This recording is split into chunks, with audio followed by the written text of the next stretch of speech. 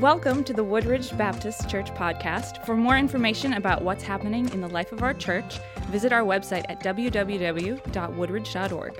Enjoy the podcast. Oh my goodness, this last week, I made a point that Michael Jordan is the best basketball player of all time, and it's not LeBron James.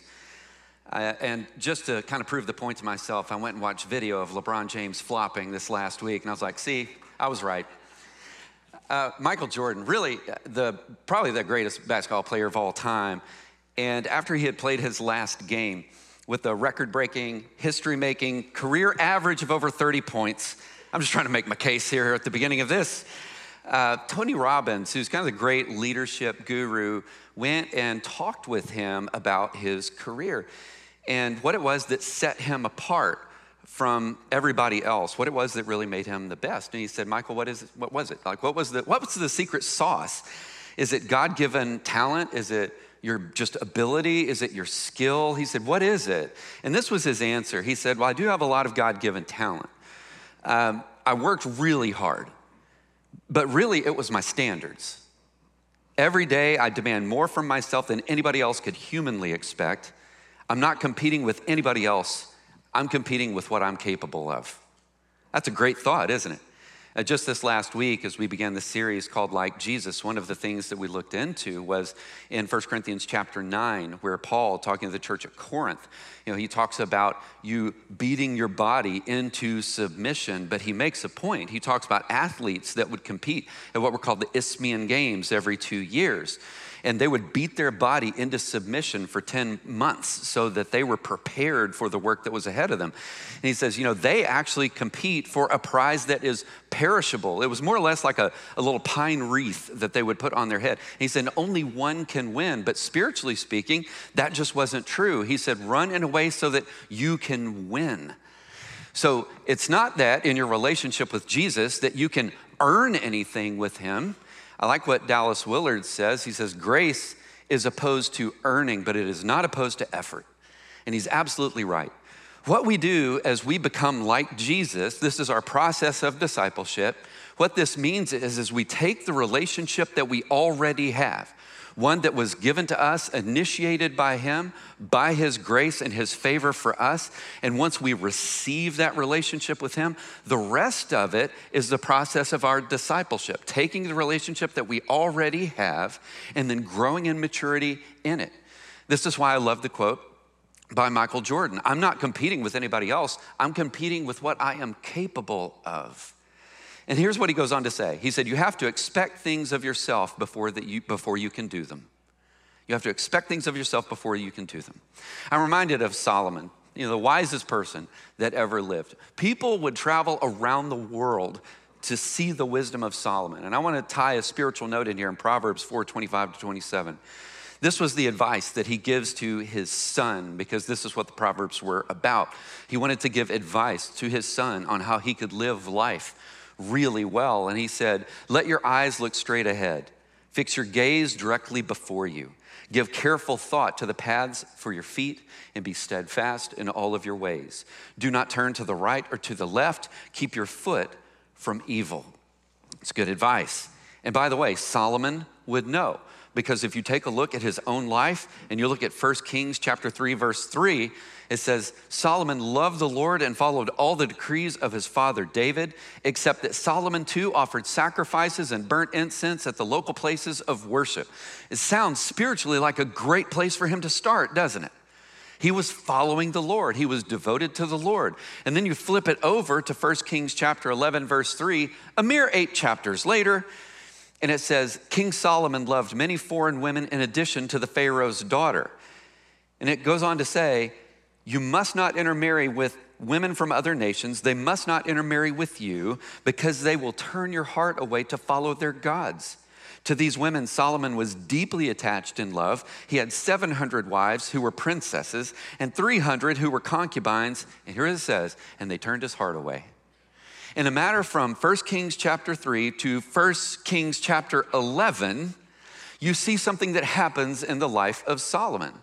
700 wives, 300 concubines. By the way, a lot of women. I don't know how he juggled this all the time, but he did. But this was the compromise that he was willing to make. They had so taken over his heart that what he had done was he had built temples to the worship of their other gods, and he enjoined with them in the worship of the other gods. They turned his heart away. He would know to say to his son, hey, be careful. Just be really careful. Let your eyes be fixed ahead. Don't look to the right and don't look to the left. I'm reminded of this funny story that I ran into some years ago. This guy named Drew Anderson, he was talking about a time when he was in the mall shopping with his wife. And he said, we were there at a kiosk in the mall, and this really beautiful woman walks by. And he said, I have to admit, my eyes followed her. He said, without looking up from the item that my wife was looking to purchase, she says, was that worth the trouble that you're in now? And the answer is, probably not. Probably not. This morning, we're going to take a look in James chapter 1, and I invite you to turn there, because when it comes to what it means to be a fully devoted follower of Jesus, to be like Jesus, we need to talk about those things that keep us from being like him. Last week, I actually ended worship with a question. What is it that is the hindrance to you being a fully devoted follower of Jesus? And today, I'm actually picking up where I left off, because James gives this cautionary tale about the way that we look at temptation and the way that temptation plays in our life. And he says, we've got to start there. And then once we remove that from our life, desires that control us, those are out of the way. Then we can actually fall in line with what God had created us to be. Here's what James says. No one undergoing a trial should say, I'm being tempted by God. Since God is not tempted by evil and he himself doesn't tempt anyone, but each person is tempted when he's drawn away and enticed by his own evil desires. Then after desire has conceived, it gives birth to sin. And when sin is fully grown, it gives birth to death. Do not be deceived, brothers and sisters. Every good and perfect gift is from above, coming down from the Father of lights, who does not change like shifting shadows. By his own choice, he gave us birth by the word of truth so that we would be a kind of first fruits of his creatures.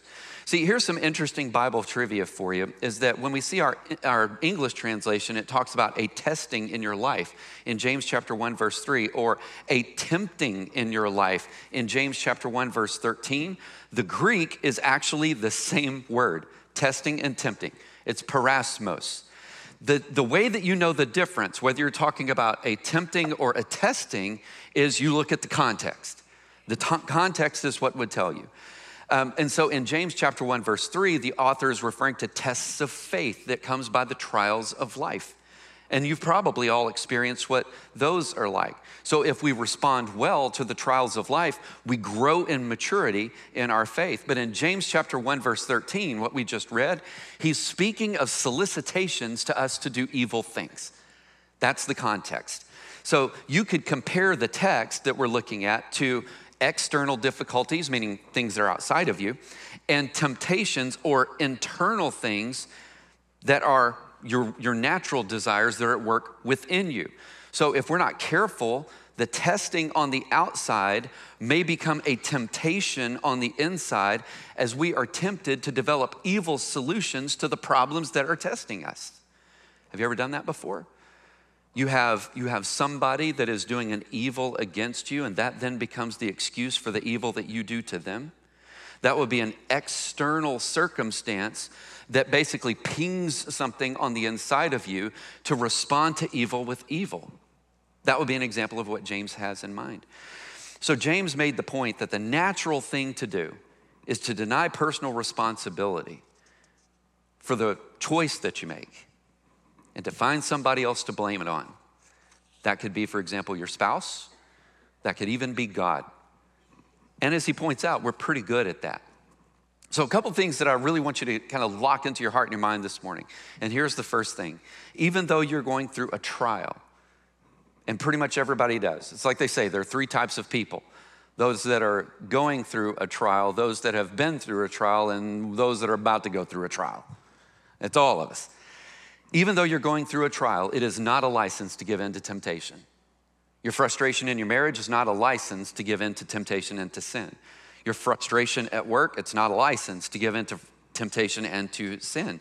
I love this quote. It says, I always run from temptation, but I do it very slowly. That way it can catch up to me. Maybe some of us work a little bit too much like that. But James starts by saying this, it's not a license. You respond to evil with godliness, not by compounding the evil that's already at work in the world. But it did get me thinking, we really kind of need to understand what the nature of temptation even looks like. And what it really means, and I love the way that Tim Keller unpacks this, is that it's when we take a good thing and we use it in the wrong way. We're kind of drawn to take a good thing, but to use it in the wrong way. So think about it. Isn't this basically what Adam and Eve did in the Garden of Eden? And the answer is yes. God created everything. He said that it was good. And then he says there's this one tree that I portioned to say you need to stay away from this, but everything else, enjoy it. Hey, here's your wife. I'm bringing the two of you together. Enjoy each other. God starts really well, doesn't he? Here's tons of food. Here's a spouse. Enjoy everything that I've created. And then there's this one thing that he says, but don't go there. And the way that they look at what was forbidden was not, hey, you know what? That's a good piece of advice. And I think we need to listen to the creator of things to follow his lead on where and where not to go. Instead, they looked at what was blocked from them and thought that, you know what? You're actually withholding a blessing from me. Or another way of looking at it is, in that moment, they decided that they were going to strike out on their own and create a destiny that was independent of God. They wanted to be in control. That's what temptation looks like. This is why when C.S. Lewis wrote the Screwtape Letters, one of the things he said was all extremes, except for extreme devotion to the enemy. And you have to remember, Screwtape is talking to Wormwood. This is a demon that's training a younger demon. So the enemy in the Screwtape Letters is God. And he said, all extremes except extreme devotion to the enemy are to be encouraged. Anything that it takes to pull them away. You know, I've thought about it this week. I don't think, for example, the internet is an inherently bad thing. But man, we do bad things with the internet. Is that fair? It's not inherently bad. Social media. If you look at the studies on depression rates and when they actually magnified, you get around 2012, that's when more than 50% of the population of the United States had a phone in their hand. You see the depression rates skyrocket. But you know what? There's nothing inherently wrong with posting things on social media or to be connected with people, family and friends that might live a long way away from you. It's not a bad thing in and of itself. And I hope this helps to lock in what Tim Keller was trying to say about the way that temptation works. It's a good thing that is used in the wrong way. And we all do it. Let's talk a little bit about the source of temptation because it is a reality. Let's think of first who not to blame. Can we start there? Does that sound good? Let's don't blame God. Let's don't start there. The way that it kind of goes, and boy, if I've heard this once, I've heard it 1,000 times. Well, I know God wants me to be happy, and this is going to make me happy.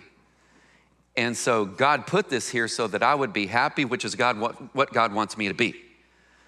I want to remind you of something. God wants you to be holy. That's what God wants. Your happiness is secondary, or maybe you need a different definition of happiness because it doesn't come from God. The source of temptation doesn't come from him. There's nothing, he says in verse 13, there's nothing from God that sends sin to us. And a reason for this is that there's nothing in God that responds favorably to sin. Nothing in him at all. There's no sin seems like a good idea to me moment in the life of God. And so what that means is he's not going to be recommending it to you. So it's got to be coming from somewhere else. It's got to be coming from somewhere else. So if you can't blame God, who do you blame? And the answer is blame the person that's next to you. I'm kidding. Don't do that. And when you go home, don't do this to your spouse either. It doesn't work. It doesn't work. How about this? Verse 14, what did he say? We get carried away by our own evil desires. That's what happens. We get carried away. Like the Calgon commercials from those years ago, for those of you that remember. Calgon, carry me away. You get carried away by your own evil desires. Or another word for that is lust. You get carried away by your own lust. So not only can we not blame God for our mistakes, you know who else you can't blame? Satan. Can't blame him either, or the adversary. What James is trying to say is you sin because you chose to. That's why. There's the why. You sin because you chose to. But here's what Satan does. What Satan does is he puts things in front of you that he thinks he can get you to respond to. He plays you. So we have desires in us that are capable to respond to the things that he presents to us. But we're the ones that are making the choice. Let me give you the football season is coming up very soon. And when I was watching the other night, there were some of the coaches that were talking about all of the reel, meaning the football reel, that they have been watching from the previous season. A couple of things that they have been watching. They've been watching the execution of their own team, what went well and what didn't go well. But the other thing that they have been watching and analyzing is they have been watching the other teams, the plays that they've been running on offense, as well as the schemes that they put together on defense. And the reason that they do it is that they want to know the basic things, the basic moves that the other team makes so that they can, like chess, they can actually make a different move and that they can beat them. That's the whole point. In 2 Corinthians 2:11, here's what it says. It says, we are not unaware of his schemes, meaning talk about Satan. We are not unaware of his schemes. And this is one of his schemes, is to get you to blame someone or something else for the things that you're choosing. It's one of his schemes. You're getting played when you respond like that. And isn't this exactly what Adam and Eve did? So in Genesis 3, you have the fall, and then what happens? Adam says, that woman you gave me. Did you notice he actually blamed two people in one line? I mean, way to go, guy. That woman that you gave me. You and you did it. I mean, if it hadn't been for the two of you and I would have been fine. But no. And then Eve, how about her? What did she say? That serpent made me do it. That serpent made me do it. And then the serpent looks and he goes, hey, there's nobody else around me. No, I'm just kidding. He didn't do that. You get the idea? Everybody in Genesis 3 is passing the buck. But here's the catch, and this is why it's one of the great schemes of Satan. This is why it's one of his best moves, is if you don't say it, it can't be addressed. If you don't call it what it is, you can't address it. His scheme is to keep you from calling sin what it is in your life. That's his scheme. On the other hand, if you look at 1 John 1:9, what does it say? If we confess our sin, he's faithful. If we name it, if we call it what it is, he's faithful. He is faithful and just. So what does the process of sin look like? Well, I'm gonna remind you of something this morning. It's not something that just happens. You know, it's not something that just happens. James says this, it actually started with desire. I mentioned this before, that's the word for lust. And I'm gonna tell you something interesting this morning. Did you know that if you look in the Bible, the word lust is not always a bad thing? And I know what you're thinking right now. Tell me more. And I will. Sometimes it is and sometimes it isn't. Solomon, when he was writing the Proverbs for his son, pay attention to a couple of things that he says. In Proverbs 5:18, he says, let your fountain be blessed and take pleasure in the wife of your youth. And by the way, yes, he is talking about a sexual relationship with his wife. Take pleasure in her. And the word there is you lust after her. It's not an inherently bad thing. I mean, God created marriage, didn't he? He brought the man and woman and he put them together, didn't he? And then he says, be fruitful and multiply. And there's kind of a way that works. But he says, let your lust or your desire be for her. That's where he portioned it to be. Lust is not inherently bad. In Proverbs 5:15-17, he says, drink water from your own cistern, flowing from your own well. Again, this is language of sexuality. And he says, there is a place where you draw water from. It's an analogy for him. There's a place that you draw water from. And where it's supposed to be is within the marriage covenant that I've created for you. But what he's pointing out there is you're gonna have an attraction for each other. You're gonna have a lust for each other. And it's perfectly fine. But did you know that lust can go off the rails? You already knew that. And here's what James says. Desires become bad when we seek to fulfill it in an illegitimate way. Or as he says, you got carried away and enticed. You got carried away and enticed. And just so you know, when he uses the language of carried away, it comes from a hunter who traps its prey. Did you catch that? The same words that mean carried away is actually a word picture that James is creating that says you got trapped by a hunter. So that got me thinking, because I'm a hunter. Satan lays the trap by hiding the consequences. That's what he does. He lays the trap by hiding the consequences. Let's think about it. I don't think there's ever been a mouse that has been caught because they were attracted to the trap. I think they were probably attracted to the peanut butter or the cheese that was on the trap. Is that fair? That's the same word picture. Or, for me, the deer is actually looking for corn. You know who they're not looking for? Me. They're not looking for me at all. They're looking for a snack. And I'm here to tell you that's exactly the same way that Satan works. He puts the bait out there, but he hides the trap from you. It's the hunter and not the hunted that has the consequences in mind. Did you catch what I just said? It is the hunter and not the hunted that has the consequences in mind. So when the deer comes up and the corn has been scattered and they're there to get their snacks, they think they're there for nutrition. What they don't know is that I'm not terribly far away. That's what they don't know. And it's the exact same thing with the way that Satan works in your life. What you don't know, he lays the trap out and he's right there saying, I'm ready to get you. Just take it. Just take it. So what James says is desire leads to deception. You see the deception here? It's the cheese on the trap. It's the peanut butter on the trap. He said, and that leads to your disobedience. I'm going to take it. And he said, the result of it, something in you dies. Something in you dies. So when you follow the lead and the deception of Satan, that means that you are not following the lead and the guidance of your loving Father. You're following somebody else. You bought into it. And then when he's got you, it's like putting a rope around your neck and he just drags you with it. Now I've got you. That was all that he wanted. Now I want to be clear. The sin is not the desire itself. The sin is not the desire itself. Instead, it's when we disobey by choosing to act on the desires that we have. That's what it is. Because you could be a mouse, see the cheese on the trap, and say, you know what, that cheese looks really good, but I think I'm gonna pass today. That's the response. It doesn't mean the cheese isn't there. It doesn't mean the desire isn't in you. It's that you're looking past the cheese to say, I don't think this is gonna work out too well.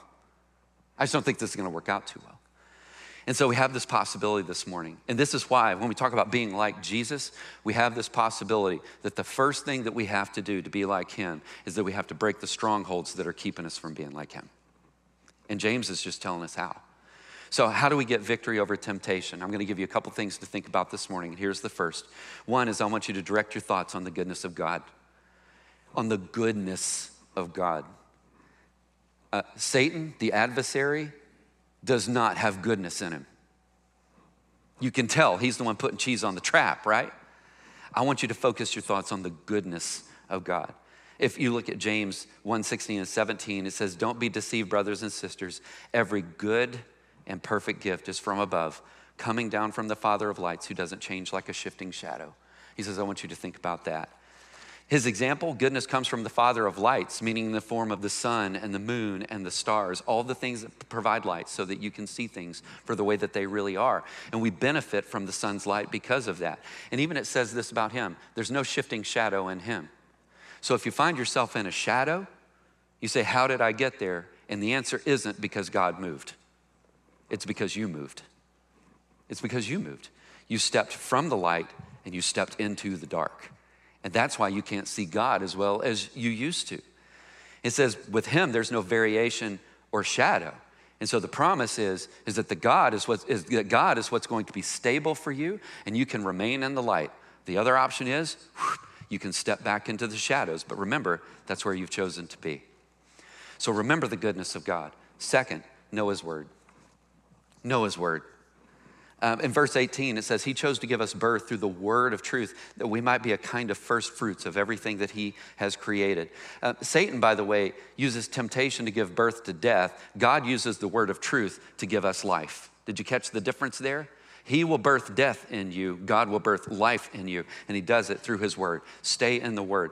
One of the things that I always say is you can't quote what you don't know. You can't draw on a resource that you don't have. Stay in the word.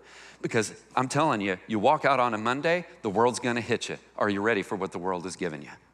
Stay in the word. And also third, know God's plan for you. He's already given what it is. It says that we might be a first fruit of everything that he has created. This is language that is borrowed from the Old Testament. You can look in a number of places, but a first fruit would be a crop that they grew. And what they would do is they would actually come time for harvest, they would pull the crop in, and the very best of the crop that they had, they gave to God. The very best, right off the top, they gave it to God. And you get this word image from James. He says, yeah, but you're the first fruit.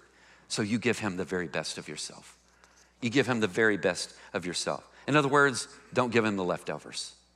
Don't give him that. So James is saying to believers that this is what God wants you to be. It's what he created you for. And new birth means different life. New birth means a different life. Here's what this means. It means that it's beneath who we are in Jesus to take what Satan is offering us. It's beneath us. Have a higher view of yourself. Have a real view of the adversary. And don't buy the goods that he's selling you. I was thinking about this week. I have a friend in my home, also known as the Dark Lord. And that's my dog, Duke. He's good people. He's getting a little old now. He's like 10, slightly arthritic. He's kind of at that point where he doesn't care. You know what I mean? He just doesn't care. Duke, come here. He's like, I don't know. But it didn't start that way. I'll give you a couple of pictures of the guy because he's just a cutie. I will tell you this, he's full of loving, this guy. But I was thinking, this picture that I've provided for you, you see where his head is on full alert over there? This is when we were in North Carolina, and this isn't terribly long after we got him, and I was the guy that was in the yard right there. That's my front yard. I was the guy that was training this dog.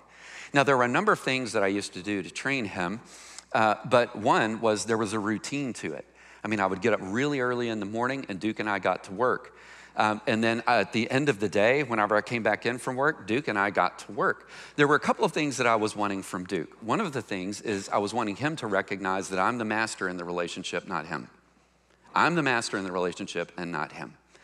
And so when I would give him commands, I was actually expecting him to respond to the commands. But you know what? I actually didn't expect him to respond to the command the first time I gave it. I knew that there was a process of training that was involved with him. And so that he could both recognize my voice, but he could also recognize signals that I gave him for him to know what I wanted him to do. Here's eventually the way that it got. I would take, y'all know those big arms that you can sling and throw the tennis ball? Because I was training him to retrieve because he's a Labrador. And so I was training him to retrieve. And I would stand in my front yard. And this is after he and I had worked a long time together where I could throw it a little bit. He would pick it up. He would bring it back to me. And I wanted that ball in my hand. That was where he was supposed to put it. But you get a little bit further into the training and I could sling that thing. And that ball would fly. And Duke, right there, just so you know, I'd already thrown the ball. Now, where is he? He is standing right by me. And why is that? Because that's exactly what I trained him to do. It's exactly what I trained him to do. And so Duke, he is right here. And do you see his face? That dog is looking right at me, basically saying, you tell me when. You tell me when. And all I would have to do is either this, go. And he's gone. And as far away as he got from me, when he would get the ball, he would pivot and he would turn, and he's trying to find where I'm at so that he can come back to me. And I would sling that thing. So sometimes there was not a voice command that I would even give to this dog. I would have my hand up in the air, and he would look and hold. And when I did this, he came running back, and he put the ball in my hand. This is the kind of picture that we're supposed to have in our mind's eye when it comes to our being a disciple of Jesus Christ. Solomon said it to his son before. He says, don't look to the right or to the left. Because he did. He says, and it wasn't worth it. James is saying, fix your eyes on the goodness of God. Because when you fix it on something else, it's going to take you places that you never wanted to go. And this is why when it comes to our being a fully devoted follower of Jesus, we need to be like Duke. We need to recognize the voice of the master, and we need to fix our eyes on him. So I picked up where I left off last week. What is it that is hindering you from following Jesus like that? And with the promise of what we see in 1 John 1:9, he says, call it what it is so that you can move on from it. Because we live under this promise. There is no evil that the Father's love cannot pardon and cover. And there is no sin that is a match for his grace. Not one. Not in me, not in you. We hope you have enjoyed the podcast. For more information about our church, visit www.woodridge.org.